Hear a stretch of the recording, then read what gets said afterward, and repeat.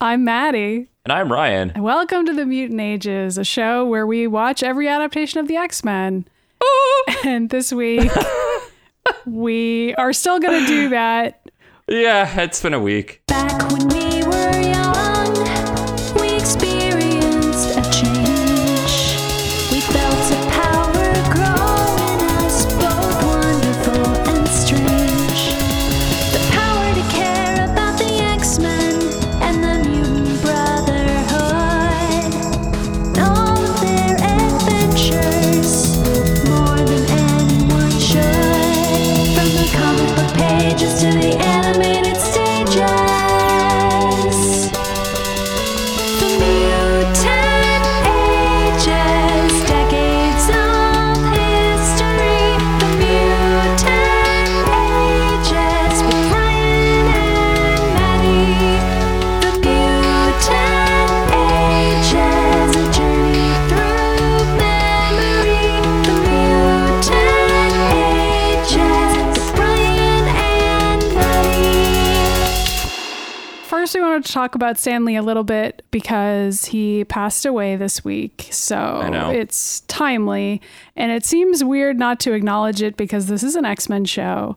And it's a historical X-Men show. But at least in this case, I wish I knew more about Stan Lee's life so that I could say something profound here. But I feel like, I don't know if this is the case for you, but I feel like mostly what I know about Stan Lee is like filtered through the lens of Marvel Comics, where like I'm getting the like marketing friendly best possible version of Stan Lee as opposed to the sort of flawed human being Stan Lee, which Yeah, but that's anyone. sure, but I feel like a lot of people just after a celebrity dies, people usually come forward to be like, oh, like don't forget he ripped off Jack Kirby, and like don't forget all these other things he did that were bad, because like that's just how people tend to react to deaths. But I'm less saw familiar that. with those things personally. I don't know about a lot of I mean, it. I'm familiar with those things, but and somebody can hate mail me this, but I don't.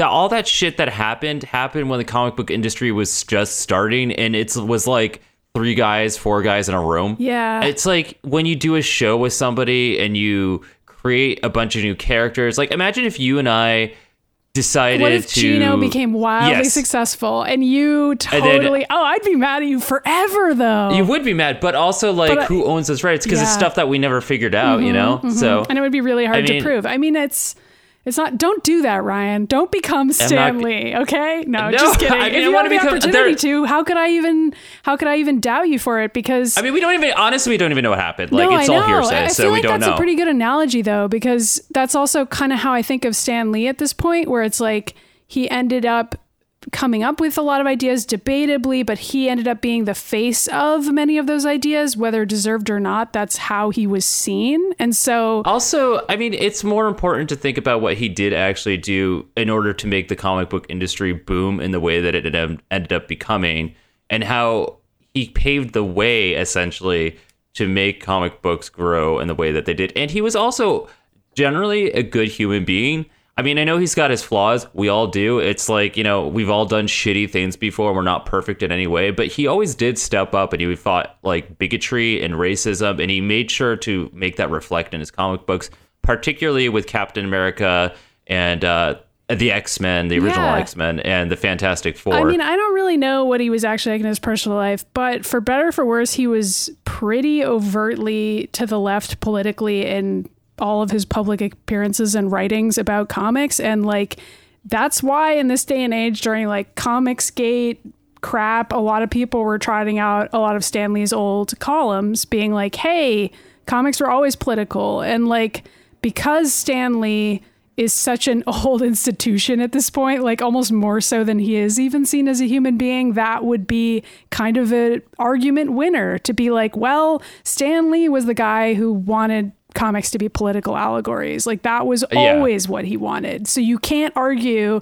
that he didn't want that, because we have so much documentation showing it, and like showing that he was willing to back comics that were about the civil rights movement and about all these other things from his time. So, right. I mean, that's pretty cool. Like, regardless of anything else, I feel like those old columns are still pretty neat to read. And we linked some of them on the Mutant Ages Twitter this week after his passing. Yeah. It was a rough day for everyone too, because like he is an idol.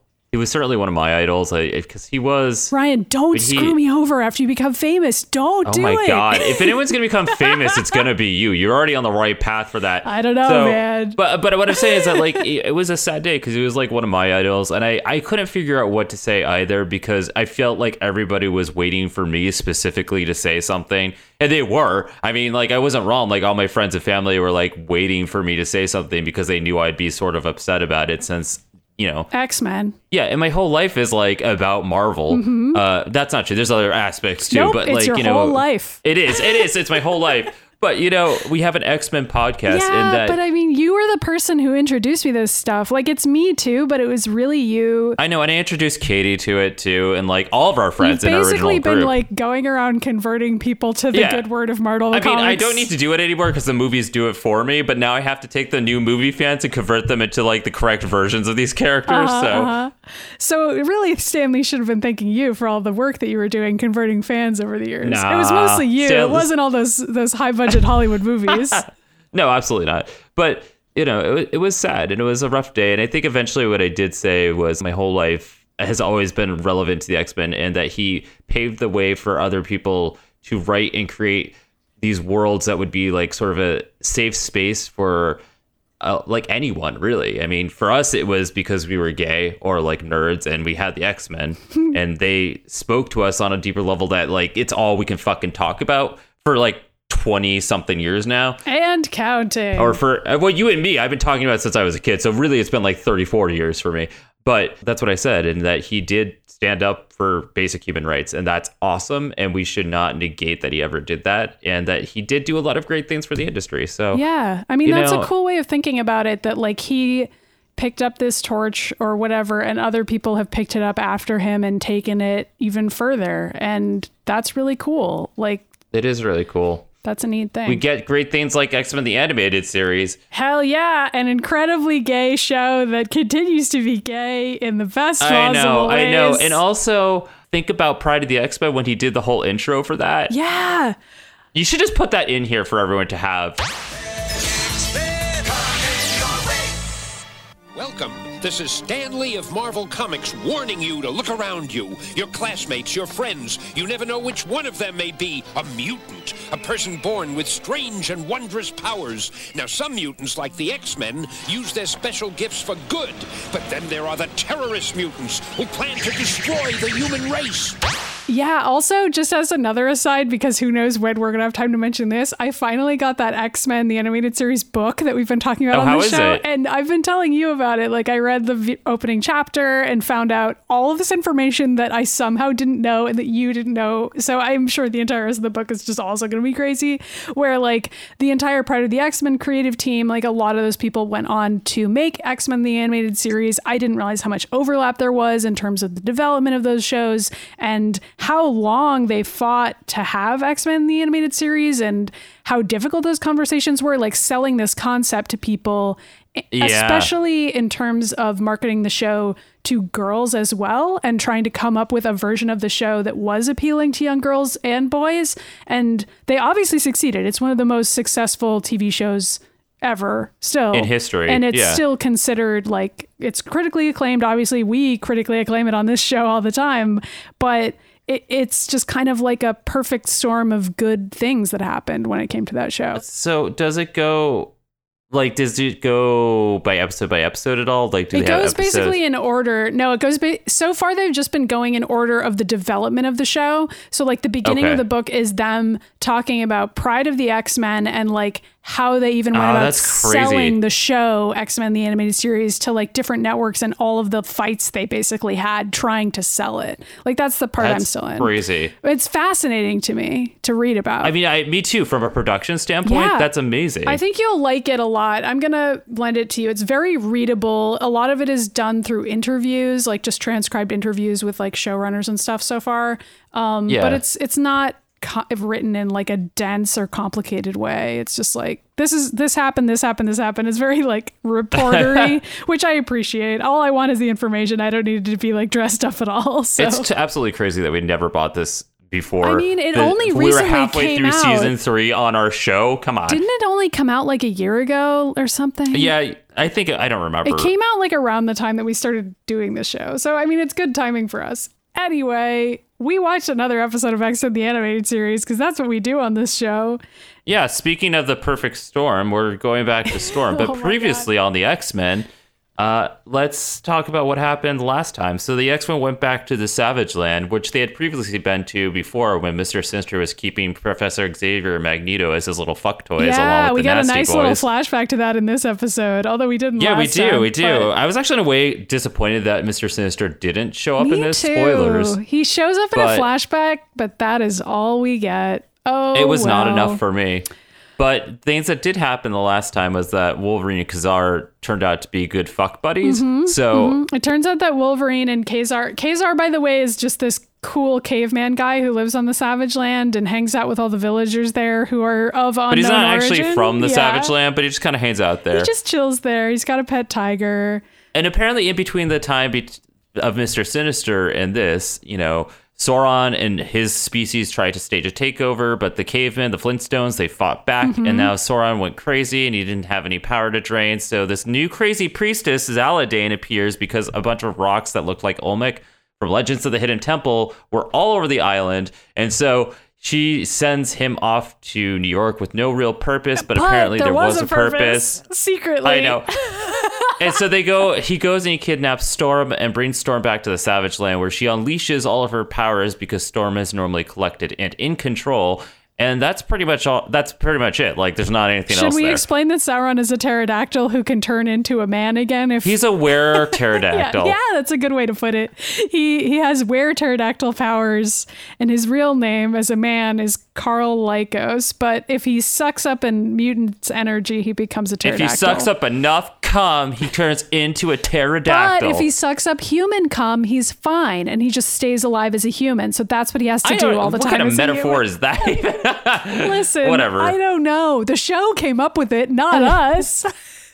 Actually, technically, the comic books did, but yes. Yeah, the cum thing is absolutely part of the comics. It's canon. So anyway, Before we get started, I do want to say for our fellow viewers that are going to be watching along as we do this. Oh, yeah. If you are somebody who enjoys smoking, I recommend getting stoned before you get to the middle of this episode. I thought you were going to say something actually helpful, which is that apparently some streaming That was services, helpful. some streaming services have the episodes in a different order. We got a reader mail about this. That Oh we yeah, can talk okay, that's about right. Later. You can talk about that too. Do you want me to say that, I or do you mean, want to? We can read the reader mail later, I guess, because I don't remember who sent it to us anymore. Sorry. But yeah, basically we're just watching this episode because, I don't know, we already started, so we may as well just keep going in the order we were going in. But Yeah, these are a yeah. couple of great episodes, and it's kind of a shame they just got shunted Okay, that's off another later. thing. Is that normally with these two-parter episodes, the first episode is fantastic, the writing's fantastic, and then the second Is episode bad. Not the case this time. Yeah. I wouldn't even say that's bad so much it just doesn't hold up to as much as the first half does. But in this case, I thought the second half was better than the first half, and the first half was really good. There's a hot 2 minutes in there that I want you to be stoned for because it makes no know. fucking sense. Yeah. But then after that, it's a lot of fun, and it's very gay. Like, I think this is Storm's coming out story. It definitely is. It definitely is. Also, this episode, the second parter, clears up a lot of the questions we had during the first one and like some of the weird narrative problems it had. So like just overall, this episode is a stronger one. Anyway, the end of the last episode was Storm having been brainwashed by Sauron into losing control of her powers. And so she's been unleashing this massive storm across the Savage Land. Yeah. And she's on some cackling of like the X-Men. Wicked Witch of the West Yeah, now. She's yeah. like, She And only I'm like- does it during the intro, and then after that, she never really does the cackle again. But she definitely I mean, maybe it was does. Zaladane. Maybe it wasn't even her. I don't We know. don't know. The Storm voice actress definitely gets to have a lot of fun with this episode. This is like the She really most does. intense we get to see Storm. So I was she's thinking the same thing. flying around the sky and being like, "Rage wins, your mistress craves more." And the She like creates a fucking tornado. She creates like 10 of them. It's amazing. And so, like, down on the ground, Wolverine and Beast and Jubilee and Karl Lycos and Kazar are just hapless observers of all of this. And Wolverine is like, what the fuck is going on? And Karl, who is sometimes Sauron, so at least he kind of knows what's up, is explaining that it was Sauron's fault. and that his hypnotic powers have taken away her self-control. I hate that Carl, like, when he's Sauron, he's like, that wasn't me, that was somebody else. And it's like, no, it was still you, dude. Like, there's no way that you, like, suddenly, like, this is not Jekyll and Hyde. You're still the same fucking person. How that works in this episode. You know, like, fucking Bruce Banner is always like... Yeah, Bruce Banner takes responsibility for what the Hulk does. Like, even though he sees it as a different side of himself and he doesn't have control over it, he takes way more responsibility for it. Whereas Carl just, like, lies around feeling sorry for himself, being like, I feel really bad about the Sauron stuff. I mean, it's not really my fault, but, like, oh, God, what a burden. And it's just, I don't know. I wish they had done a little more with it, but oh well. I mean, I don't even think that's the cartoon's fault. I think that's just who Sauron is. I mean, I think you're right, because even in the comics, they're apparently two separate entities. So what are you going to do? So Storm's being animated to, like, have her eyes flickering, and it looks really cool. And the animation in this episode, again, is fucking fantastic. It looks awesome. It's beautiful. And they do a lot of new stuff with the animation in here that they hadn't done in previous episodes, where one character will be in focus up close, and then behind it, it won't be. It will be out of focus. So I think they were playing with new perspective, which, like, you don't also need probably to like do new that technology with that they had in terms of animation. You could have everything be equally crisp, but instead they're like, and they're doing a lot of, like, crossfades too with this, where, like, Storm is crossfading into, like, a image of a tornado and stuff, which is very, like, old school. Yeah, it's fun. Yeah. So Jubilee comes up with this new moniker for herself, which is Jubilee of the Jungle. And she hops onto a pterodactyl and is like, if Jubilee of the Jungle can take down Sauron, then Storm should be a snap. And Wolverine's like, what the fuck? No. He's like, Jubilee, stop. Where do you think you're going? Which is, like, the most parental anyone's ever been with Jubilee. And so I know.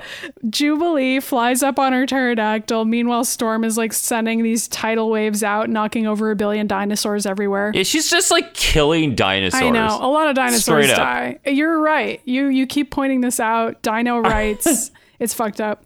And so Storm is just standing on top of a tornado and just, like, knocks Jubilee off the pterodactyl, like, instantly, like, as soon as Jubilee gets up there. And then Rogue catches her and just shakes her head going, Jubilee of the Jungle, which is pretty funny, even though they're all going to die. Like, they're all going to almost die. And they're telling each other jokes. But that's classic X-Men. Okay, but also every single time I hear Jubilee of the Jungle, I think of this old PC game from the 90s called Jill of the Jungle, which I'm sure you don't even know what that is, but, like... I don't. I mean, I figured it was a George of the Jungle reference, but... No, it was, but me being me, would prefer the character that it's like George of the Jungle or Jill of the Jungle. I'm like, Jill, because I want to play as a girl. Jill Valentine of the Jungle. Is that the game? Jill Valentine of the Jungle along with Jubilee. That sounds like a great mashup of 3 properties with which everyone is familiar. Right. Somebody send that fan art in at themutanages@gmail.com. That sounds great. Okay, so remember Zaladane, the priestess of Garrick? I don't even know how to explain any of this shit, but... Oh my God. Garak, I think his name is, right? Yeah, you're right. Garak. But whatever. It doesn't fucking matter because I didn't even write down his name. I wrote Olmec every time. Well, his name's Olmec. So Zaladane is bowing down to Olmec and he's talking to her. He is a big stone head for, like, 95% of this episode, by the way. So, like, when you picture him, you just picture a huge stone head. And so he talks to her and he's like, I feel myself growing stronger. It is what I have awaited for centuries. Elemental power surges throughout the savage land, feeding me. And then he, like, collapses, crumbles into this weird black sparkly shadow that starts moving around. We don't really know what the fuck's happening here. And Zaladane says no during that, but I don't know why, because it turns out it's actually a good thing. Because Storm Storm hit Garak with the lightning and he shattered, and so she thought he died, I think. And then when she saw the shadow going, she's like, I see what's happening. So she thought that him crumbling and, like, turning into a shadow was killing him, but it turns out it's not. It's actually making him more powerful than ever. Okay, but also we never find out the source of Zaladane's magical powers she had in the last episode, because she doesn't use them again. Yeah, I don't know. I mean, it seems like perhaps Garrock can imbue certain objects with magical powers because later, so maybe it seems like the necklace that Sauron had turns out to be revealed to matter. Because remember last time we were like, what's with the necklace? Well, it's all revealed in this episode finally. But I was wondering about that. Like if Zaladin was maybe getting some sort of magical objects or power from Garrock. No, you're right. Maybe Not it's that from it's that he made that little wand for her. I don't know. Yeah, maybe. In this episode, she's pretty useless. Anyway, there's a lot of wind because Storm is shooting in wind this everywhere. episode, she's useless in the comic books too. So back to the X-Men, Wolverine pops his claws and starts threatening Karl Lycos. And he's like, all right, Lycos, what did you do to make Storm wig out like this? And again, he's all like, it wasn't me, it was Sauron. Yeah, he goes, I did nothing. Sauron took away her control. His powers of suggestion are far beyond those of normal hypnosis. And Rogue is like, I can vouch for that. And so then the ground starts shaking. Okay, this is amazing, by the way. What? Because, okay, so there's like a fucking earthquake, and everyone's like, and Beast is like, has Storm added earthquakes to her powers repertoire? And Logan's like, it ain't no earthquake. And then like the fucking stampede from the Lion King comes at them, except it's dinosaurs. Yes. And they just all stand there. I'm like Rogue's the only one who leaves because she's like, Rogue okay. has to pick everybody up and like fly them out of the way. There's like a really funny shot of them flying into the cave where Rogue is just like carrying everyone into the cave, and it's great. And then Logan goes, boy, that rush hour traffic's murder, isn't it? And I was like, laughed at that. Really? And Kazar just like ignores him and continues speaking seriously. And he's like, if the rain continues, I fear for my people's lives and ours as well, which is like his nice way of turning to Logan and being like, we're all gonna die. Stop. I know. Joking around. And so Beast is like talking about Logan's like, I'm not gonna die, you're gonna die. Yeah, that's a good point. He doesn't say that, but he could. He's thinking it.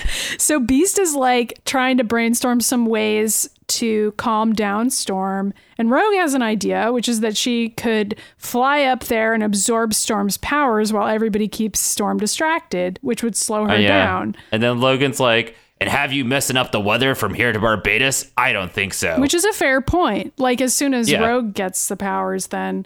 But then, I don't know. That would require Sauron to brainwash her too. And for the moment, Sauron doesn't yet exist. I feel like the plan they come up with here doesn't make sense. Just for the record. It doesn't, but also I mean, the plan they came up with doesn't make sense. But also, they realize that all their plans suck. So they have to come up with something, but they really don't know what the fuck to do. Yeah. So, I mean, I guess if Rogue were to absorb Storm's powers, she would also potentially be unable to control them. And that's why they don't do it. And that's why Wolverine is like, you would be ruining everything if we did that. Right. I mean, like, think all about right, when I'll go along Storm, with that. not Storm, when Rogue absorbed Cyclops' powers and she just like took down a building immediately and she just didn't close her eyes and she's like blowing shit up, screaming, how do I turn it off? And we're like, Rogue, shut your eyes. Yeah, you're probably right. She probably fucked things up immediately. Logan's right. So Beast is using an analogy from the Odyssey by comparing it to Scylla and Charybdis. Oh, that's what it's from? I didn't even realize that. Yeah. The proverbial rock in a hard place, he says. Everyone ignores him. Karl just goes, I can do it. Fly me close enough and I can absorb her energy. And Logan points out that then he'd obviously become Sauron again, which is exactly what they don't want. And Karl is like, do you think I want to? He's a monster. And everybody's just like being really emo at each other. I know. And then Beast juts in to point out that Karl could have absorbed any of their mutant energy and become Sauron at any point if he had really wanted to. And then Karl just begs them to let him go up and be the hero and absorb Storm's powers and do this. To right the wrongs that Sauron created. Not him, Sauron. Yes. And then Kazar... It's like fucking Charles Xavier again when Xavier like beat the shit out of all his X-Men. And he's like, it sorry. wasn't me. It was just the evil side me. of me, but that's a different side of me. Yeah, it's another one of those plot lines. And so Kazar there's a lot of those in the X-Men. It by being like, fighting Sauron is preferable to fighting this, because obviously Sauron is a little more within the realm of somebody they can beat than Storm, who's way overpowered. Meanwhile, Storm's still killing dinosaurs. Yep. And so Rogue flies Karl up to Storm, and they kind of sneak up behind her, and Karl... Well, that's because Logan and Kazar are throwing those fire rocks from catapults at her to distract her. They're doing their job. And so Karl touches her back and sucks in her energy. Except then once he starts doing that, he refuses to release her.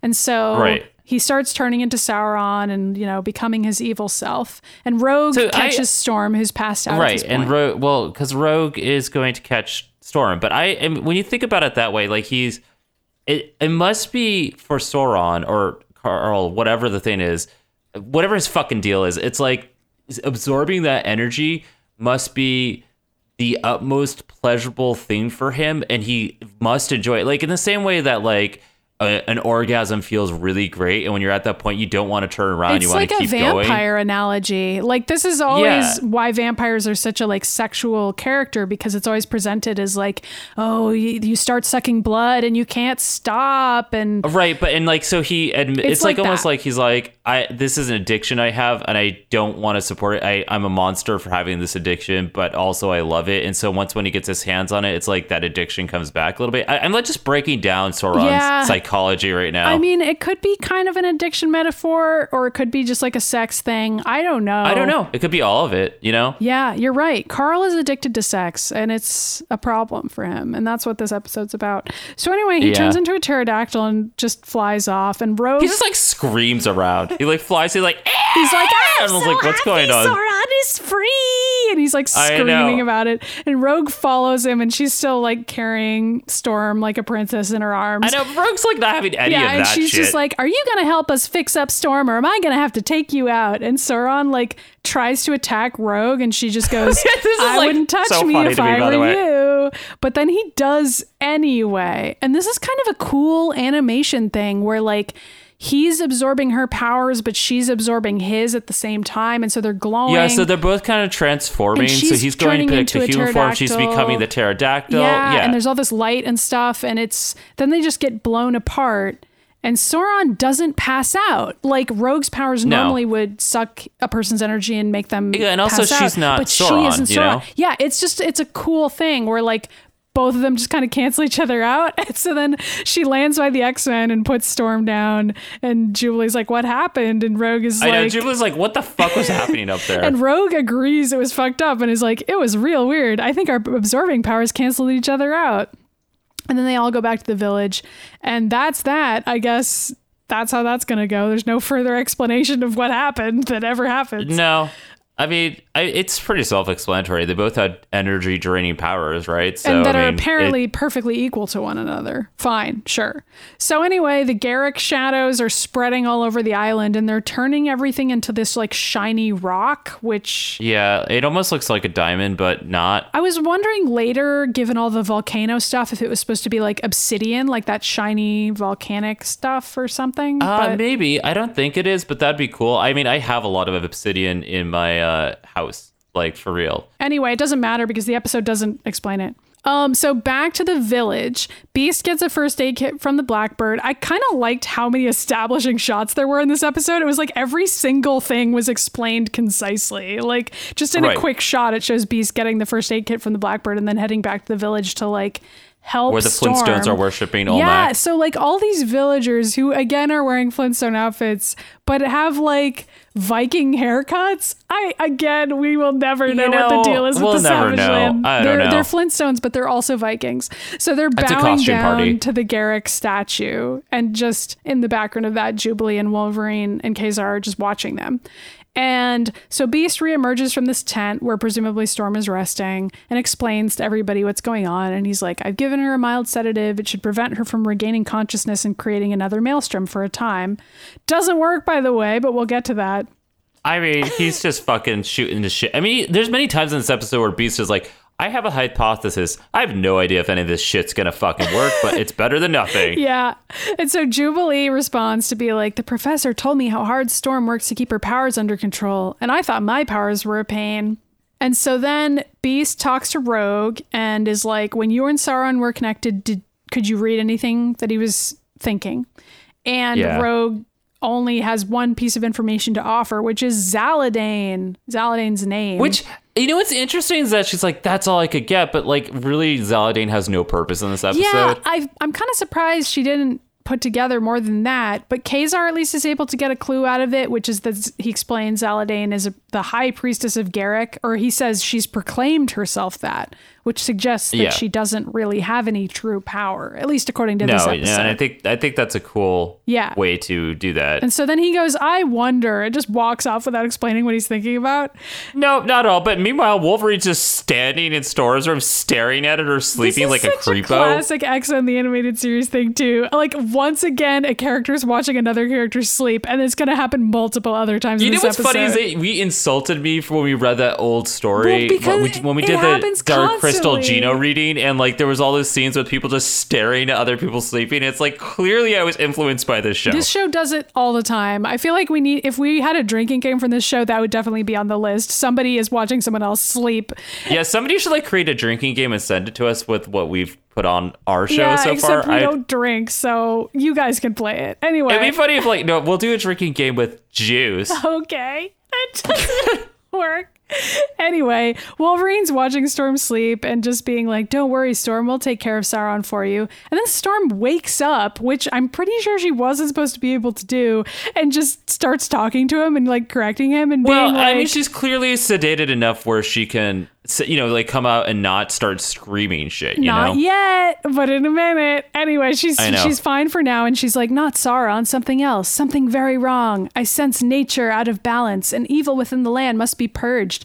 This evil must be destroyed. And then she like walks out of the hut and just uses Yeah, like lightning. Logan doesn't stop her, by the way. I don't think he could, honestly, based on the rest of the episode. Maybe you're right because like later on, like Wolverine has that comment about how he's like, you probably shouldn't piss off Storm. Mm-hmm. So It's a little bit inconsistent, like the characters being able to stop Storm or not, and I'm sure some of that is like based on Storm allowing it to maybe happen or not. I do know in the comic books, like Logan has like extreme respect for Storm. So I think if she feels good enough to walk, he'd be like, all right. Yeah, I mean, She that was said kind she's of how I fine. interpreted this scene. And even when she's walking out of the hut, like Beast sees her leaving and doesn't stop her either. Like all the other characters are like, oh, I guess Storm is up. Let's see what happens.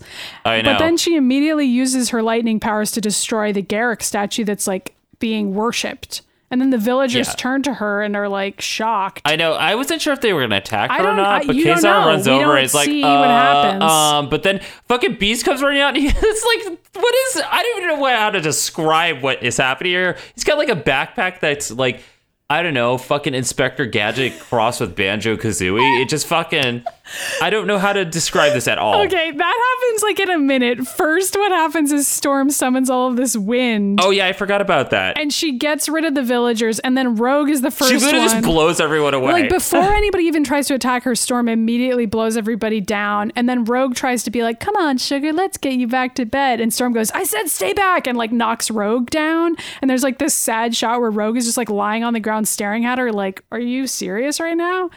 yeah. But then the Inspector Gadget thing happens, which is really funny, where like the rest of the X-Men just like inject Storm with something, but like Beast definitely has some sort of weird metal like headgear. I don't know. Like it's like, okay, so he's got this shot backpack, comes right? out of, I guess. It was really Yeah, it's like a funny. little pipe comes up and like a little hand that comes out and like hands him It's the funniest shit syringe. because I it's don't- never explained and it's never been seen before in an episode where it's just like, Apparently, I'm just gonna have to put this up on the Mutant please Ages do, Twitter. because I don't know what it is, and I thought it was really funny too.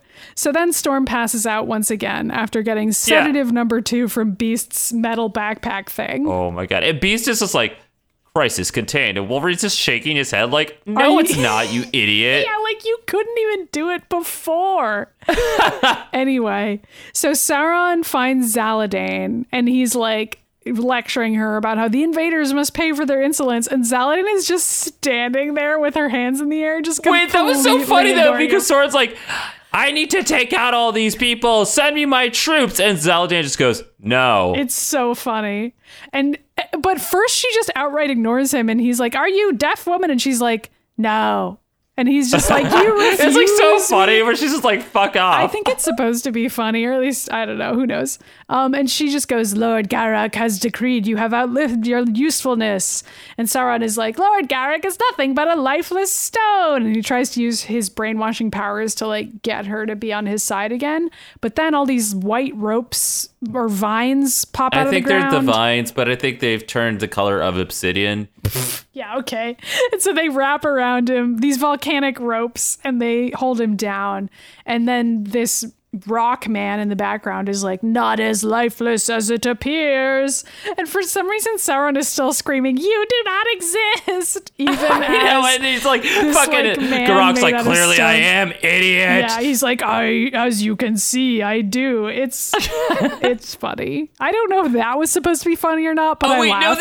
This is the part. All right, everyone, take a hit of your bowl. It's time to fucking get high and do this scene. Oh my god, it's time for a fucking flashback. It's all you, Maddie, because all my notes just say, what the fuck? Who the fuck is that? What the fuck is happening? This is fucking insane. What the fuck is happening now? What the fuck was all that? I was really hoping that you like knew this guy's backstory, but I guess you don't. I mean, when I wound up researching it, because I really don't remember very much about Garok, and like I think it's because I don't know. I never knew to begin with. So there's a flashback to Garok, who apparently was like this gray-skinned guy with he was, but a lot of this stuff still isn't correct. So under eye makeup that would make David Bowie jealous, and like red eyes, and this cape and no shirt. It's like a great outfit. He looks great, and he has this scraggly hair, so he just looks like a gray wizard guy. And then, so he's ruling over the Savage Land, and he's monologuing about like, oh, back in the day, I was a gray guy and I ruled over the Savage Land and it ruled. But then this other purple guy shows up. I don't know who the other guy is. okay, but I don't either. And I looked was it up really afterwards, and I hoping you couldn't would fucking know. I thought it was making a reference to Me something, too, but me it's this too. other dude that like they fight, and then he just flies into the atmosphere. I was like, what happened? Okay, I don't know who the purple guy is, but he shows up and Somebody he shoots tell him. us. He shoots him with like this yellow energy lightning beam. Yeah. And the way Garok describes it is, I alone ruled this land until a powerful enemy defeated me and banished to this rocky prison. I lay dormant for thousands of years. Like as soon as he gets hit with the energy beam, he turns into the Rock. I don't know why Right. he turns into a big rock head. He literally turns into The Rock, Yep, aka he turns the into actor, The Rock. Dwayne The Rock Johnson. No, he doesn't. He's not even close to that charming. And so No. he says, I lay dormant for thousands of years, remembered, worshipped, yearned for, until one day, ... But he wasn't worshipped the whole time, because Khazar was like, yeah, we had never even heard about this rock guy until like a few weeks ago. So like that's just like a weird continuity thing. I feel like it would make more sense. I mean, that unless If this Garok was is just just like- putting himself on a platform and he's like, everyone's been worshiping me for several years and you just didn't even know I'm that No, famous. It was just like maybe a couple people. Anyway, so after that, we go to the next flashback, which is to the Mr. Sinister thing. And we see a little bit of stuff we've already seen in the past Savage Land arc in the previous season. It's where Sauron is brainwashing Xavier to contact the X-Men and bring them to the island. And that happens. Wolverine and everybody else shows up. And then the X-Men end up blasting Sinister into little smithereens. And we don't get to see as much of that as it would be nice to see. I was really hoping that like they were showing that so it turned out that the Smithereens turned into Garok. Me I don't know. too, but it doesn't happen. And also I knew that wasn't actually Garok's situation anyway. Like I know he isn't related to Mr. Sinister, so I was kind of already knowing that that wasn't going to happen. But it would have been kind of fun if this show had conflated those things, because it is sort of silly that like they already introduced this other villain on the Savage Land who was Mr. Sinister and Sauron before. And so now we're coming back and Sauron's still there, except now instead of Mr. Sinister, it's just this other guy who isn't related to Mr. Sinister. I don't know. It's kind of weird. Anyway, allegedly the X-Men being there and Storm just so happening to also be there was what awoke Garok, apparently. I don't know why, because I don't know. That part didn't fully check out for me. Also, like, it was, like, bizarre because this little, like, statue's eyes would just suddenly start glowing whenever Storm flew by. I didn't know what was happening. Yeah, I mean, basically we're supposed to believe that because Storm has this elemental weather power, something about her being on the Savage Land and using her weather powers while she was there caused something to shift magically or whatever in the island. I don't know. And then he goes on to explain. Doesn't he like go on to explain has something a about the whole Savage other Land? And like none of monologue. it's even really explained. Okay, so here's the part you're thinking of, I think, which was, I awoke weakened but alive, but to fully imbue my life force into the land, I required Storm's power and its total savage fury. My priestess sent you, Karl Lycos, known as Sauron, Oh my to God. her. It was no accident that you were drawn to her. I gave you that yearning. Which I was like, okay, well, first of all, don't call Storm savage. That's rude. Second of all, why was that the necklace? Like, that was how I interpreted that. And I was kind of relieved that that part finally made any fucking sense, because I was like, okay, so the necklace, the reason why Zaladin gave Carl the necklace and put him in that stupid spaceship was so he would suddenly be imbued with a yearning to kidnap Storm as soon as he saw her and then bring her back, which is what happened. So do you think that's what it is? I don't know. I mean, yeah, that's what I think it is too. And then, so then like he continues talking for a full 2 hours, and then he explains the fucking volcano shit, which oh my god, I don't explained get. in quotation marks. I don't actually get this. I mean, we enjoyed this episode, but I'm not going to pretend this makes any sense. Oh no, I don't, because I think this is supposed to be them sort of explaining how the Savage Land exists, but it doesn't. I know. Okay, so he says that apparently there's all of this underground magma that maintains the Savage Land's tropical climate. But he's saying that, but they're also animating past the magma. There's all these machines. Yeah, I don't know. And also, like, he says he's going to absorb that energy. What kind of energy is it? It's like they're sort of combining like science fiction and magic or something. Like, I don't know. I couldn't tell like what form of energy this even was. And then like later in the episode, people are absorbing volcanoes and shit. So like it's not going to end up making sense. Like it's just energy, whatever energy is. I'm like serious. Like this is the part you want to get high for because the second half of this episode is fucking trippy as hell. Yeah, but it is really fun. I enjoyed watching it a lot. Even though it didn't make sense, I was kind of like, I don't need this to make sense. I don't need you to explain this show. Just keep me on this weird journey. So anyway, Rogue and Storm are gay. That's the next scene. Yeah, and then there's also an earthquake going on and everything's turning into the obsidian. Oh, wait, but then the mountain turns it. Wait, doesn't fucking when the mountain just turn into fucking Garak? I think you're skipping some stuff. So I don't know. Legends of the Hidden Temple. Well, first Rogue is like stroking Storm's hair, and Storm is like begging her to restrain her.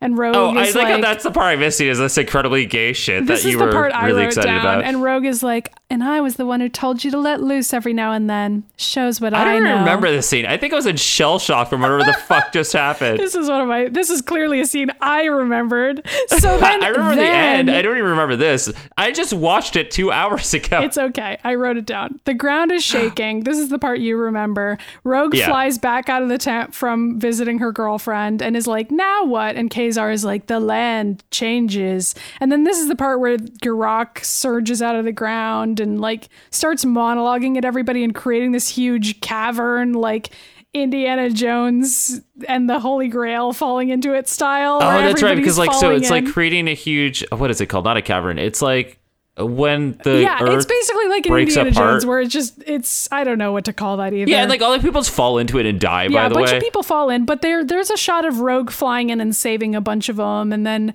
Wolverine goes up and scratches Garak and helps Kazar up, and the two of them have their little gay moment. We're being boyfriends together. It's pretty gay. It's cute. But then Garak just immediately comes back again because like you can't really defeat him. He's part of the island now, so he can just remanifest himself as like a big rock guy. Wait, isn't there like a scene here when a giant hand comes out of the ground? Yeah, that's isn't right that part after of it? Where Wolverine like gets rid of the rock head and then a big hand shows up slowly. Yeah.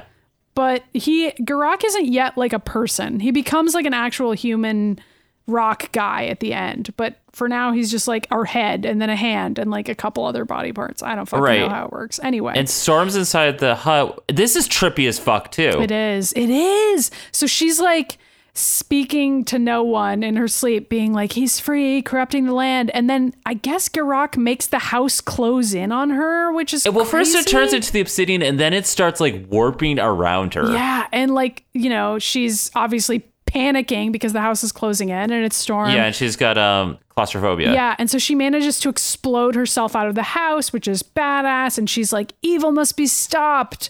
I summon the bitter winter frost, and like tries to cover Garak she with flies a bunch up, of and that's snow. Wolverine has that great line where he goes, not a real good idea to make her mad. Yeah, it is great. Unfortunately, the snow doesn't work, and he just like, Garak immediately just breaks out of it again. And so Beast points out that Garak, this is where he reveals his hypothesis, which he takes like 12 minutes to I'm explain. glad you wrote this down because in my didn't notes write I it all wrote down. Beast explains something. Maddie, please write this down for me. Okay. Ryan, it didn't make any sense, so there wasn't anything to write down. So Beast notices that Garak is directing himself towards a mountain range, I guess just by like creeping along the ground towards it. And Kazar is like, those are the volcanoes that heat the Savage Land. And Beast is like, this is just a hypothesis. And then I wrote, but Garak could use the magma to blah, blah, blah. That's all I wrote. Basically just the same shit where he's going to somehow absorb the energy from the volcanoes to do something, ? Who knows? Storm It's a already volcano. tried snow, and now she's trying to use sunlight, ? To heat up Garak for some reason, and that doesn't help at all, and just seems to be making Garak stronger all the time. And so then Beast has another hypothesis, which is that Storm's attacks are just strengthening Garak. And I mean, he's right with that, he's actually. right, but it's also like yet another X-Men TAS thing where like once again our heroes are fighting somebody who somehow becomes stronger every time they're hit. This whole thing reminded me of the Child of Light episode again, where I was like, oh no. Here we go. We just did this 2 episodes with Dicken, I liked and now the it's like rest of this episode, but I didn't want it to become a Dicken battle. Luckily, that's not what it's I mean, gonna no, be. it becomes like a kaiju big battle It instead. does. And so Rogue is like, we got to stop her from helping him. And Beast tells her to stop, tells Storm to stop over like their little intercom thing. And she's like, leave me alone. And so Rogue has to fly up and grab her. But also, Beast doesn't take, like, maybe if he was like, Storm, don't attack him because your powers are making him stronger. He just goes, instead he goes like, Storm, you must stop attacking him because I cannot explain what happened if you I keep can't on doing this. So explain please why come down. now, It's like, but- and like, Beast, you could have explained it in the time that you just said you couldn't do it. Yeah, I know. Anyway, Rogue ends up having to strong arm her way out of it by grabbing Rogue Storm. does not give up at this, by the way. At any point, she keeps on going for Storm. Every single time that Storm screams no, Rogue's like, fuck this, I'm not giving up on you, I'm coming back. I know. I love them. And so Storm throws her off. And meanwhile, Sauron, further away on the island, manages to break out of the ropes and fly off over to the fight scene. And this is around when Garak turns into a massive rock man who just rises up into the sky. Hopefully you're high by this point, so you're enjoying all of this probably. And then Sauron flies in, and Sauron starts monologuing, being like, Sauron alone will rule the Savage Land, and like flies into the volcano because there's a volcano. Well, yeah, there's always been volcanoes, but I don't think like they were erupting before. Yeah, but now it's like red on the inside. So when he goes inside the volcano, he like is touching it and being like, I will absorb every ounce of energy you possess. So I guess he's absorbing Garak's power from the island itself by touching a volcano? I Maybe? guess. I don't know. I mean, it's a power of the Savage Land, apparently. Yeah, and so Sauron is just absorbing that, which he can also do in addition to absorbing human and or mutant powers. He just I know, absorbed and a volcano. Sauron's like, it's too much, I can't now. Yeah, and then he like has, like, a suddenly really he becomes intense like the size of orgasm. fucking Godzilla. Yeah, so that was weird. I mean, everything's weird, but for some reason, Sauron No, becomes this is all normal. huge. He becomes the same height as huge rock man. And so then there's a huge pterodactyl man and a huge rock man. Wait. Huge Rockman or huge Jackman? Yeah, Hugh Jackman is also there. Just also. He's also giant now. Yeah, but he's not fighting because he believes in love. So then the two of them just grab hands and they're like pushing each other. Like they're not even. It's this kaiju big battle. It's literally like when Godzilla fights any other giant monster that he fights. Yeah, it's like Olmec versus Pterodactyl Man. Anyway, meanwhile, Storm is still losing it because everything's out of balance and, you know, she's tapped into the earth and everything. So she's like, this is evil. All of these things have to be destroyed because this is completely unbalancing the earth. Wait, this whole scene doesn't make it. Do we even know how, like, what happens? Because all I can tell is that Rogue's like, Storm, get away from there. And then Sauron shoots like an eye beam of Garak who like explodes and then it like goes to space. And I'm like, what's happening? There's like a huge explosion basically. And there's a shot that shows the explosion from space because somehow the explosion is so big that it can be seen from like a nearby satellite. So this is just like a cool animation trick they do where they show like a fucking Yeah. what looks like a nuclear bomb going off on the Savage Land. So when I saw that, I was like, like, so is just everyone dead? But no, I know, they're but not. then it shows like a leaf going down a stream peacefully, and I was like, What? I kind of like that shot, though, to be totally Me honest. too. I love it too, because like, Okay, it's It's actually like- really cool because they show the stream and then they show the reflection of Beast and Wolverine and Jubilee and Kazar running along the stream, and then they show them running. Yeah. It was a really cool series of shots, but it was it was a cool like, series of what shots, the and fuck Wolverine's happened? freaking out because they think that Storm and Rogue are dead. Yeah, so like they run up and there's like this blackened volcano, which I don't know what happened to the two big kaijus that were battling over there. They're gone. And they're just calling Storm and Rogue's names for like a while and they don't answer. And then finally, Rogue pops out of this pile of rubble and just lifts up a rock and is like, hello, we're fine. And it's just like, over here, boys. Yeah, it's funny. And Storm is unconscious, but she's still alive. So they take her to the Blackbird. And then there's like a quick shot of Garak, who's back to being a stone head again, just like lying sideways next to Zaladin, who's also lying down. And Garak just goes, I was so close. I know. And it was like, what are you? Yeah, like how are you Like, who the fuck are you? alive even? Like what and who are you? We may never know. And then elsewhere on the island, Carl is lying around in his shorts. He's Oh yeah, this not is like Sauron another anymore. gay scene that's about to happen. It's There's like a very whole bunch gay. of gay scenes at This the is end. a very gay episode, folks. The whole show's gay, but this episode, You know what? X-Men the Animated, all the X-Men are gay. The end. they are. Blanket statement. And so Carl is just lying there. It's a very like post-Hulk moment where he's wearing his like torn shorts and just being sad. And so then Kazar walks up. Kazar's wife is also there, but don't worry, she doesn't but she matter. has no lines. Yeah, she's just in the background being like, why did I marry a gay man? And so Kazar walks up and like loans him the energy that he needs. So like Carl absorbs Kazar's energy or something. Right. And they sparkle. That's because they're gay for each other. They're That's gay, not they energy. make That's just their out. love. And Carl drinks Kazar's cum. And while that's happening, Yeah. Kazar's like, with no mutant energy to tempt you, the presence of Sauron will haunt you no more. This is kind of like what you explained on the previous episode with Sauron's backstory, where like now Carl can just hang out on this island for a while and not be tempted. I mean, it's in a different order, but this part at least kind of is in common. Well, I think maybe before he was doing that, but then the X-Men came back and he was like, oh no! I don't know. Yeah, and so then at the end of this scene, Carl rips off his necklace dramatically, which I was like, why didn't you do that sooner, dude? But whatever. He couldn't do it before for reasons. I don't know. Who the fuck knows? Back on the Blackboard, we have the gayest scene that has ever taken place in the entire animated series. Which is really saying something. And I mean, it's like, I was like shocked with like how actually gay it was. Yeah. Like not in a bad way. I was just like shocked that it was happening. yeah. Okay. So Storm and Rogue are talking while Storm is lying in a bed again, because that's the only scene that exists in this episode, and I'm fine with it. Storm goes, about my behavior back there, how can I ask you to forgive me? And Rogue goes, hush now, you just need to rest. And Storm is like, I'm frightened, Rogue. And Rogue is like, listen, sugar, that wasn't you out there. Don't forget, Sauron messed with my head too. And Storm goes, while clinging to Rogue's arm, I know.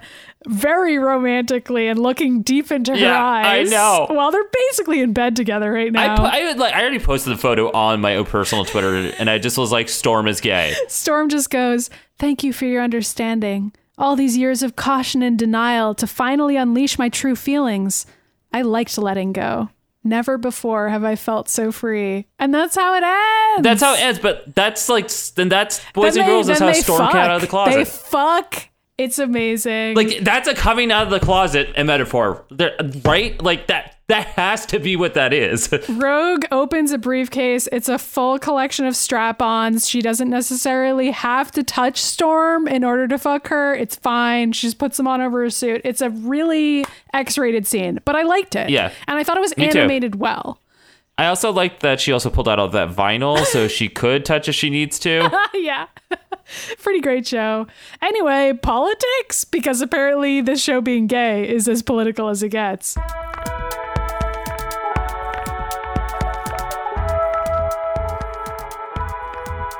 well, we could go back to like all the shit with Sauron when I was like Yeah. trying to figure out his fucking psychology. I mean- which isn't really politics unless it is in terms of him denying himself being gay. I feel like that is so sad, though. I mean, I know. we joke around about him absorbing people's cum, but I feel like there is sort of a sexual tinge to the way that his villainy is presented. Like, he basically was supposed to be a vampire, which we described in the previous episode.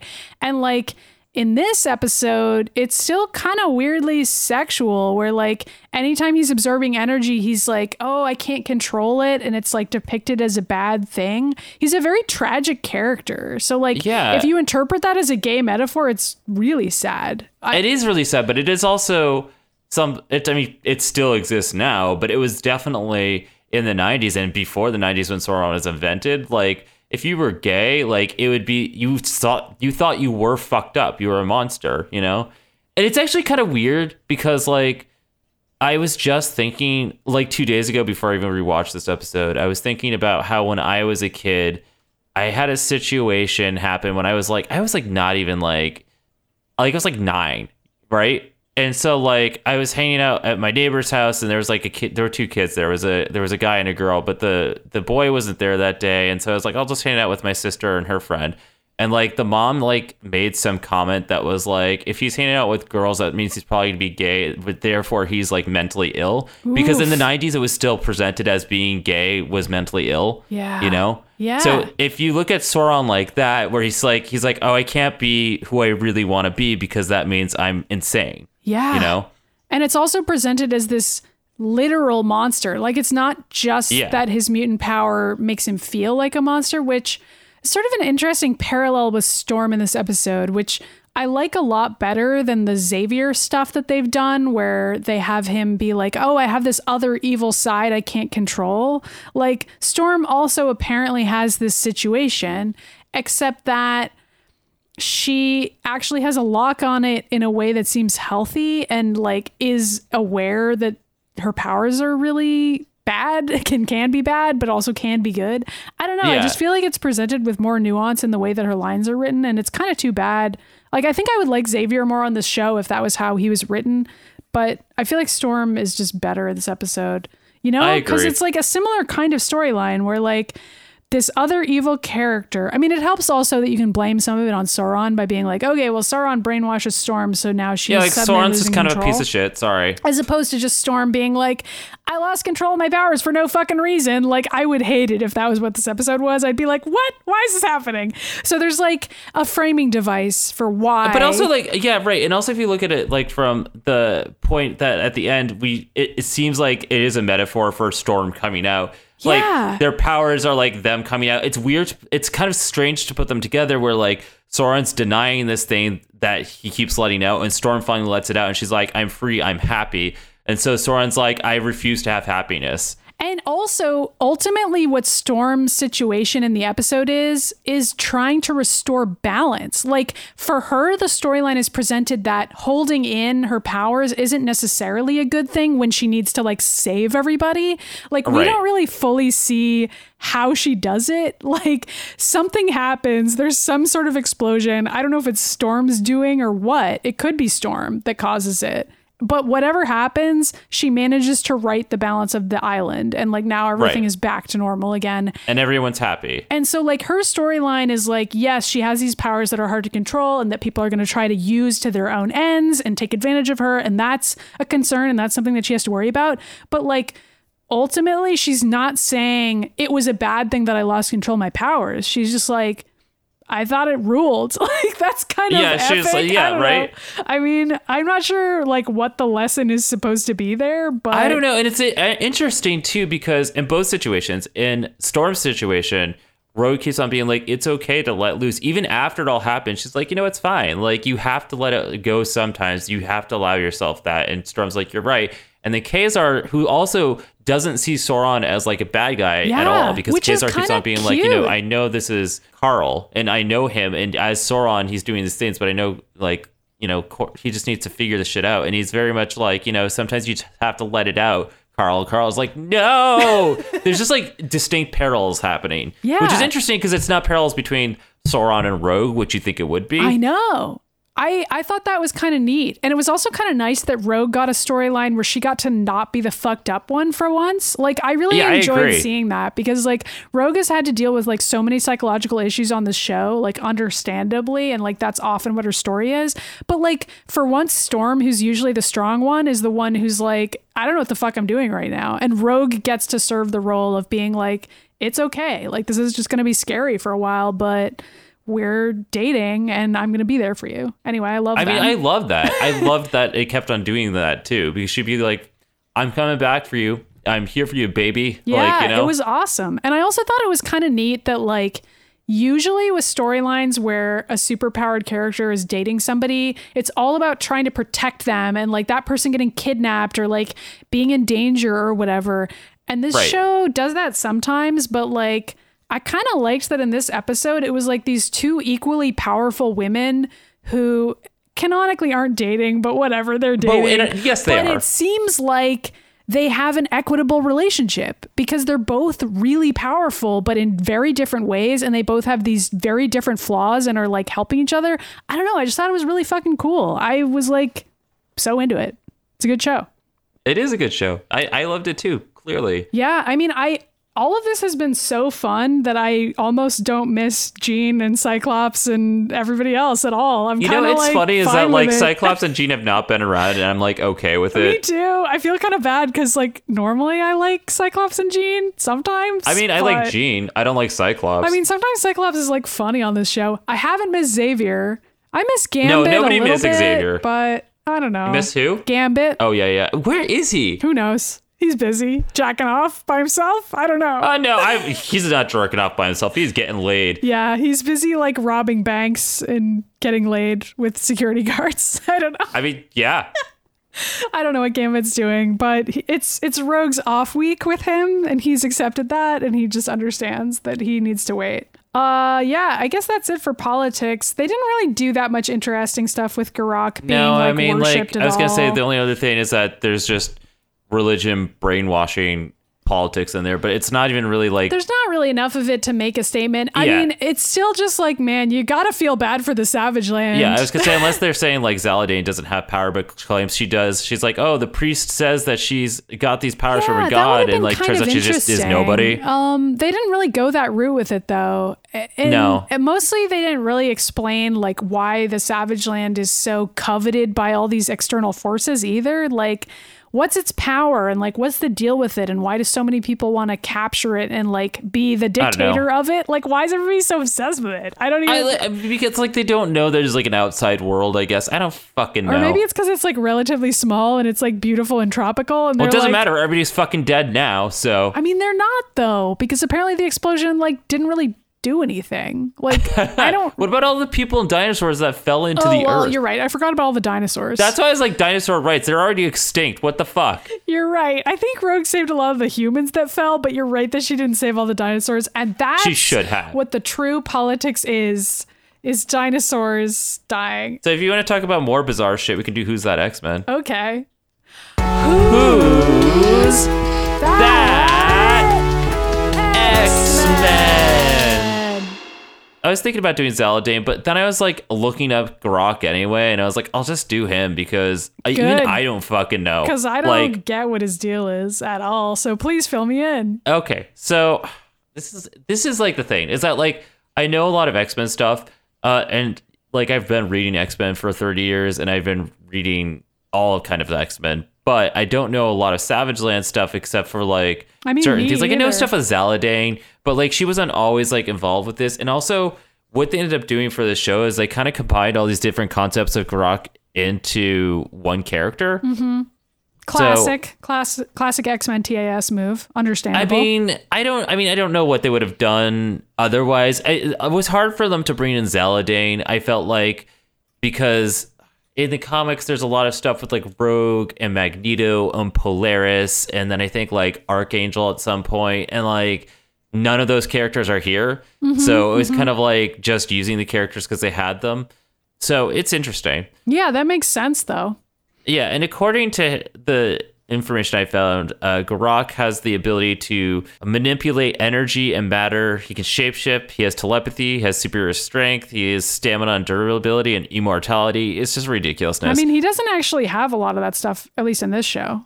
No, but so here's already like where it gets different. So Garak was originally a sailor from Great Britain, and his boat crashed in Antarctica, where he was swept up to the shores of the Savage Land. Very similar backstory to Khazar, if I recall correctly, where he just ends up in the Savage Oh yeah, Land. I know. That's why I said I thought the same thing. And then he saw the Sun People worshiping the statue of Garak. So apparently, that tribe is called the Sun People. So he didn't even come up with the concept for Garak. He just like stole it because he saw other people already worshiping this Oh, thing. and no, it gets even better. So he finds a cup underneath it and he drinks from it because he's so thirsty. And the Sun People are like, "What the fuck? Get away from my statue. You can't drink that." And they chase him off.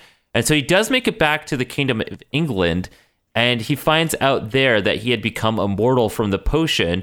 And his skin was turning into like this organic stone-like substance, which would be like the obsidian, and made him, and made him the Gray Man. Mm-hmm. And at that point, he kind of is referred to as the Petrified Man. So centuries later, he goes back to the Savage Land and discovers that Zaladane had become the high priestess of Garak, and all those people believed that their god would return. And when he comes back, and he's like, he's working with Khazar because Zaladane is utilizing this religion to wage a war against people in the Savage Land in the name of Garak. And so the Petrified Man basically like gets all these energy powers and becomes pure energy, and then basically believes that he is Garak, but he's not. So this is where it's complicated. Is it's like, who the fuck is Garak then? They never explain. So he's just an ancient god that was invented by who knows who on the Savage Right, but Land. Something worked to give this dude immortality, right, you know? That's so true. like, and also where did in that Marvel power come Comics, from? like magic is real, gods are real. So as far as we know, Garak was a real god, at least in this world, who existed. Right. Maybe, you know? That's kind of neat that they never bothered to define it. But as far as I'm concerned, I think in the Marvel Universe, Garak probably does exist. But they should have him show up. That would have been way more fun.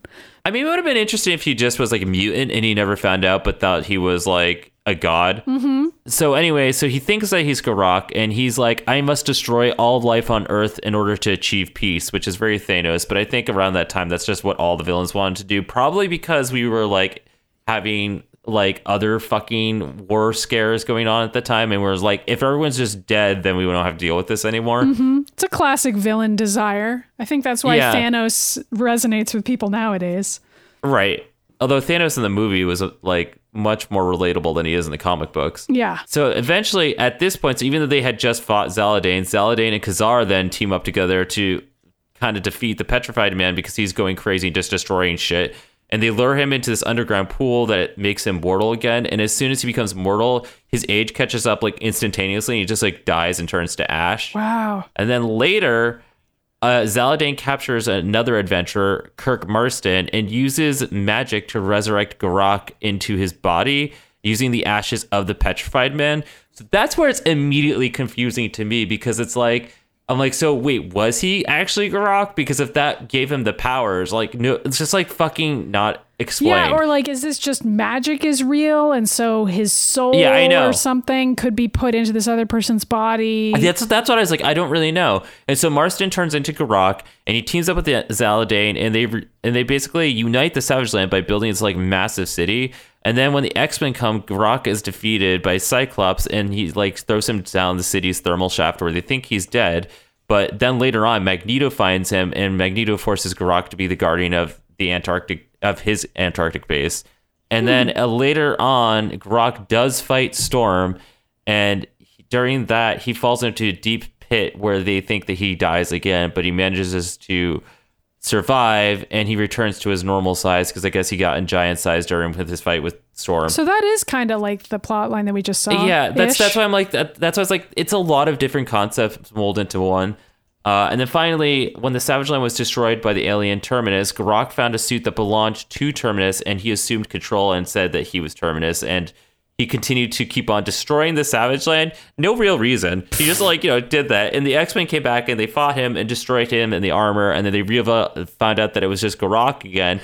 And then And then Grok's Grok pulls the Sauron. He's like, sorry, I was out of control. I must right my wrongs. And so he uses a machine by the High Evolutionary to restore the tropical climate to the Savage Land and fix it. But the process infuses Grok's essence into the Savage Land and causes him to cease to exist because he just becomes like energy of the Savage Land. Cool. That's great. I mean, not that this made any more sense than what we saw in the episode, but it's clear that they pulled from all those stories. Yeah. Like the idea of him becoming part of the Savage Land at the end. I don't know. But see, I don't know if that came out after the animated series happened. Yeah. So it's like I could have all this wrong. And I apologize because my X-Men lore knowledge is usually pretty good, but Savage Land stuff is usually where I get distracted unless Magneto and Rogue are there. I don't know. He's just like a bizarre character who... It's like what you're saying. It's like, okay, so does magic exist? Yes, it does. It's a Marvel universe. We know it exists. But also, like, to what extent is it playing did he ever exist, right? Yeah. Like, where did that initial magic come from? Or was it just the petrified man got a mutation that made him think that he was Grok? And then, Zaladane just took that DNA and was able to, like, channel into somebody else, but that doesn't make any sense either. Well, so but it's I don't know. comic books, so it may as well make sense. Yeah, I think that's kind of neat that they never really came up with a firm explanation for like where. I mean, maybe they did, but like from the research I could do, I could not figure it out. Well, if anybody happens to know the answer to that and they want to write into the mutanages@gmail.com, I'd be interested to know. Obviously we don't know, so they're just gonna start sending us pictures of like their favorite scenes from like Legends of the Hidden Temple instead. That's fine too. Go for that. I mean, I do love that show, so I would be very happy to see that. Yeah, or like just the X-Men participating in Legends of the Hidden Temple. Send me that fan art. That would be really good, actually. You're right. So should we talk about who's gay? It's really obvious. The X-Men are a metaphor for a lot of things, but one of those things is being gay. But sometimes it goes beyond symbolic, and the X-Men get good homoerotic. But which X-Men is the gayest today? Let's be real. You can say it. It's you want Storm to. and Rogue, folks, winning for the second episode in a row. This is like so blatant. And I almost want to say like not only Storm Rogue, but I think Storm herself just takes top place here. Yeah, she like, just number seems one. gay. And I enjoy this as a metaphor. I enjoy this as a literal thing where they're literally dating in the show and it has nothing to do with the metaphor. I mean, right. But good either way, honestly.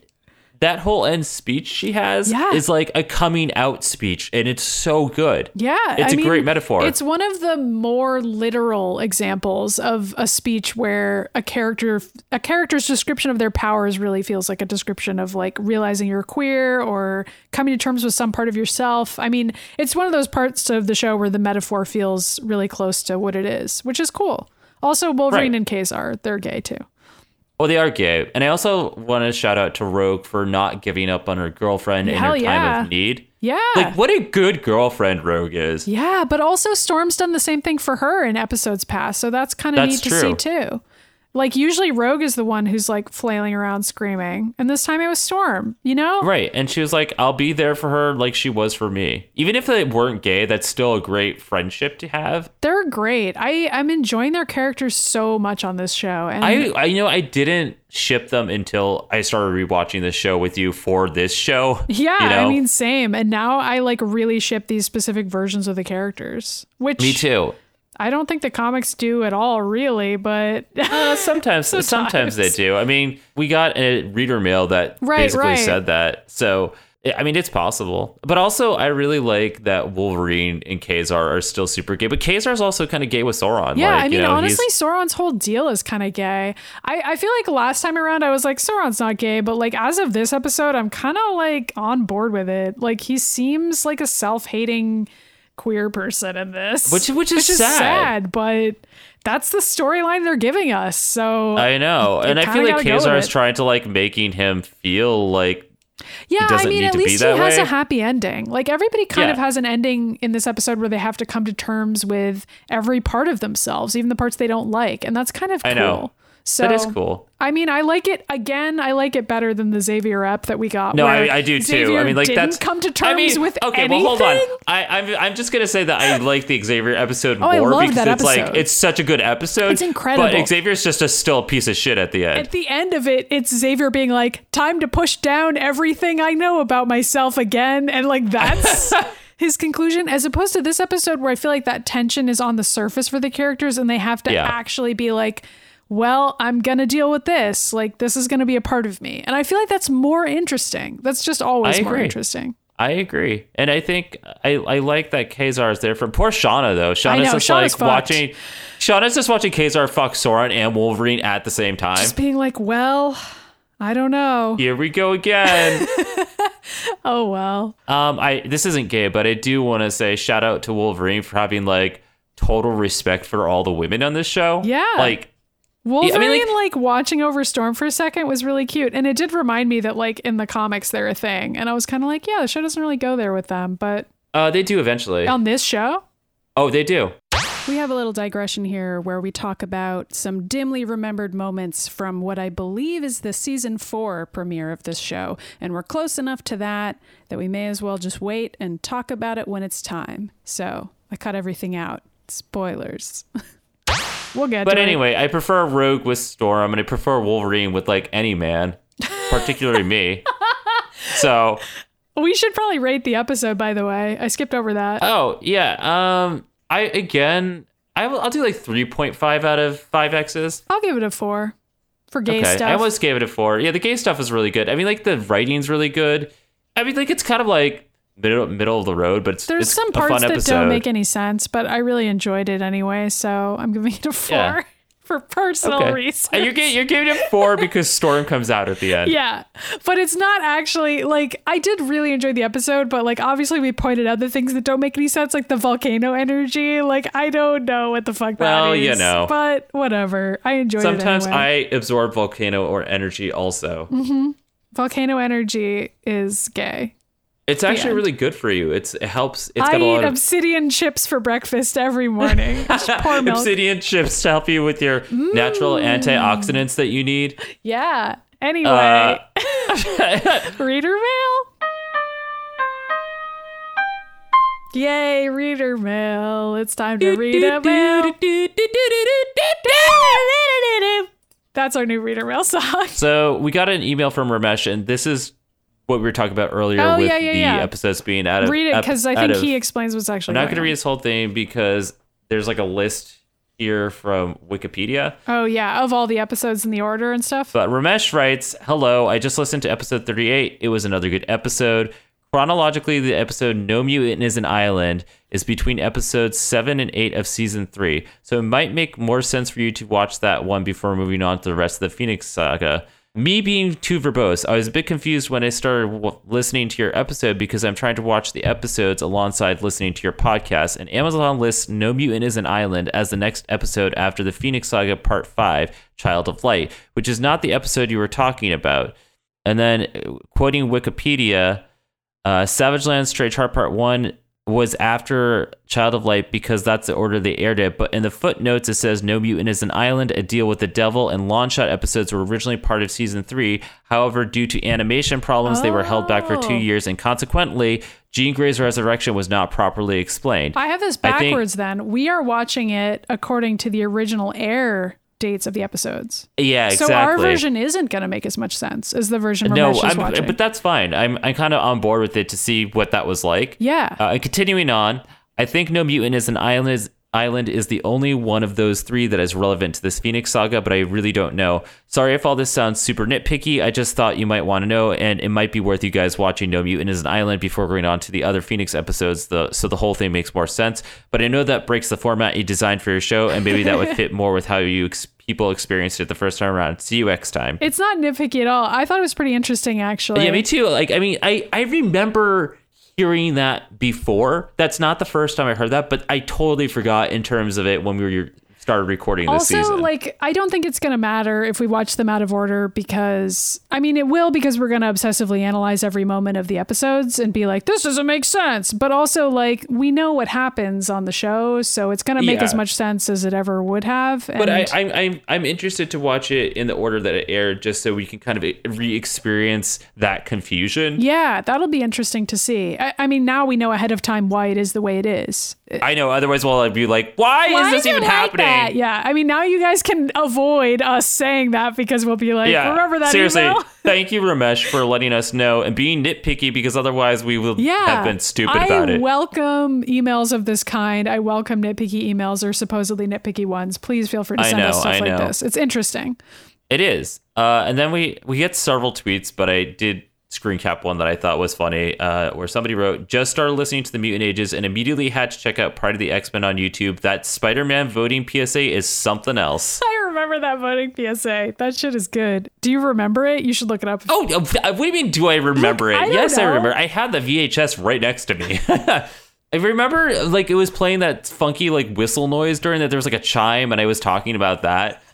We probably talked about it on this show, and it's just that it's been so many months that I've forgotten about it. I should probably listen to our own show. Maybe I should check it out. When we started doing this show, we were like, we're going to do X-Men the animated series. And then I was like, what if we did all the cartoons? And I was like, what if we did all the cameos of X-Men and any cartoon? And then I was like, what if we did the movies and the video games? Originally, I was like, let's just rewatch X-Men the animated series. And then for some reason, Ryan was like, no, let's watch every single adaptation of the X-Men. And also, for some reason, I said yes to that. So, and you know what? You're enjoying it. Everything that you need to know about us. Anyway. Yeah, there's one more email here from Elliot who writes, hey, Ryan and Maddie, I wanted to let you know I made something for you in the Mutant Ages community. It's perhaps the first Mutant Ages fan game and my first visual novel. It would make my day if you played this on your YouTube channel. It's short and there are a few surprises that I would love to see your first reaction to and play it with the sound on. I'd love to hear what you think. My plan is to release this soon, but I wanted you both to get a chance to see it first. Enjoy. So we're going to do this. Yes, we are. So we don't have to reveal anything about the game. No, I didn't play it all the way through. I just opened it for 2 seconds just to see what it was like. And I was screaming, laughing because this is fantastic. And as soon as it goes up, we'll do a Let's Play. We're going to make sure we'll link everybody on the YouTube channel. And we'll also talk about it in the next episode and after we've played it. And so we can make sure that people can go download it themselves. And this is a very apropos time for this person to have made this game and emailed us, because what have we done if not recently launch a Let's Play series on the Atomic Blue Productions YouTube channel called The Mutant Ages Plays, in which we play X-Men games. So you should check those out. We have to film the next wave because we recorded us playing X-Men, the NES game, the Uncanny X-Men, and then we also did Wolverine NES and game. We're almost done releasing those online. So because we beat them.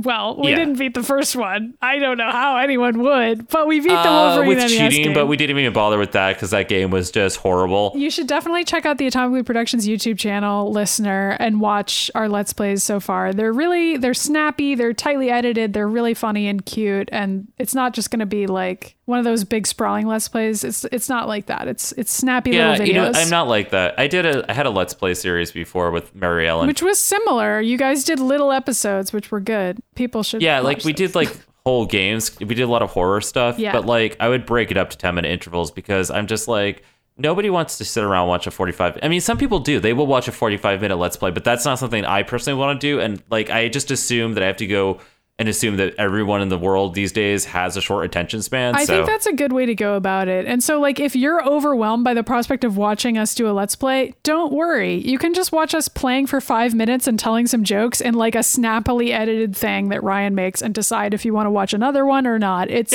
really digestible compared to your average video game content on the internet. So you should check it out. I mean, it's also us taking an 8-bit pixelated Wolverine and putting him in sexual positions. We just put him in sexual positions and then we like shout about it. So like that's this show, except you can see our faces. Okay, but I was gonna say, like, how's that different from what we do here? It's literally this show, but you can watch us. What's not good about that?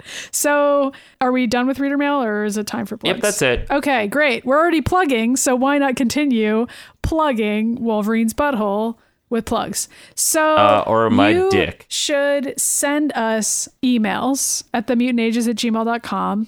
You Like can send us reader those mail people did. or fan art. Yeah, you can send us fan art, ? Or you can send us a fan game you made. We don't expect that from anyone ever again. But I'm really truly excited above and happy beyond. that somebody did do that. That's wonderful. But if you want to just send us fan art, that will also make our day. We love what little fan art we've gotten. It's awesome. And if you want to see things like that, we post stuff on our Mutant Ages Twitter at the Mutant Ages. We're individually on Twitter. I'm at Mitty Myers. I'm at Ryan Pagella. And I already said we had a YouTube and I talked about it for like 10 minutes. We have a Yep, Patreon. A Patreon. Yeah. Money. Yes.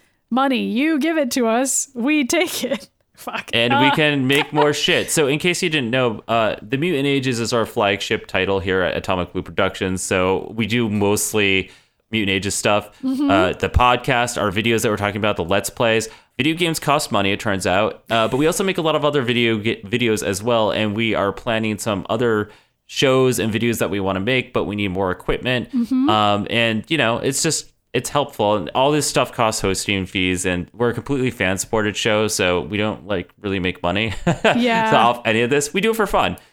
So like, you know, SoundCloud hosting fees, all these other kinds of website hosting fees. This is how we pay for that stuff. In case you haven't noticed and you listen to this later on, it won't matter to you anymore. But if you listen to it now, you may have noticed that AtomicBlueProductions.com is not there right now because we're going to a new server. Yeah, so for now it's redirecting to our Facebook page. Like if you go to AtomicBlueProductions.com, you'll still get to a place. But we're going to redesign the website, and that's going to take time and money. So anyway, it would be awesome to have some support if you can afford it.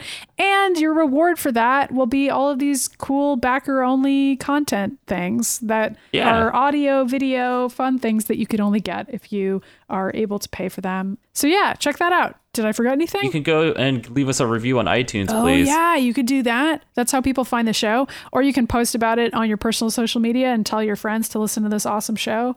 And that helps too. It does. Well, we did it. We did. I'm surprised we did this in under an hour and a half. We're doing a great job lately at that, honestly. Our show is becoming more accessible all the time. Tell your friends. I hope so. More accessible and more gay by the minute. Yay! See you next Wolverine, please come over and fuck me.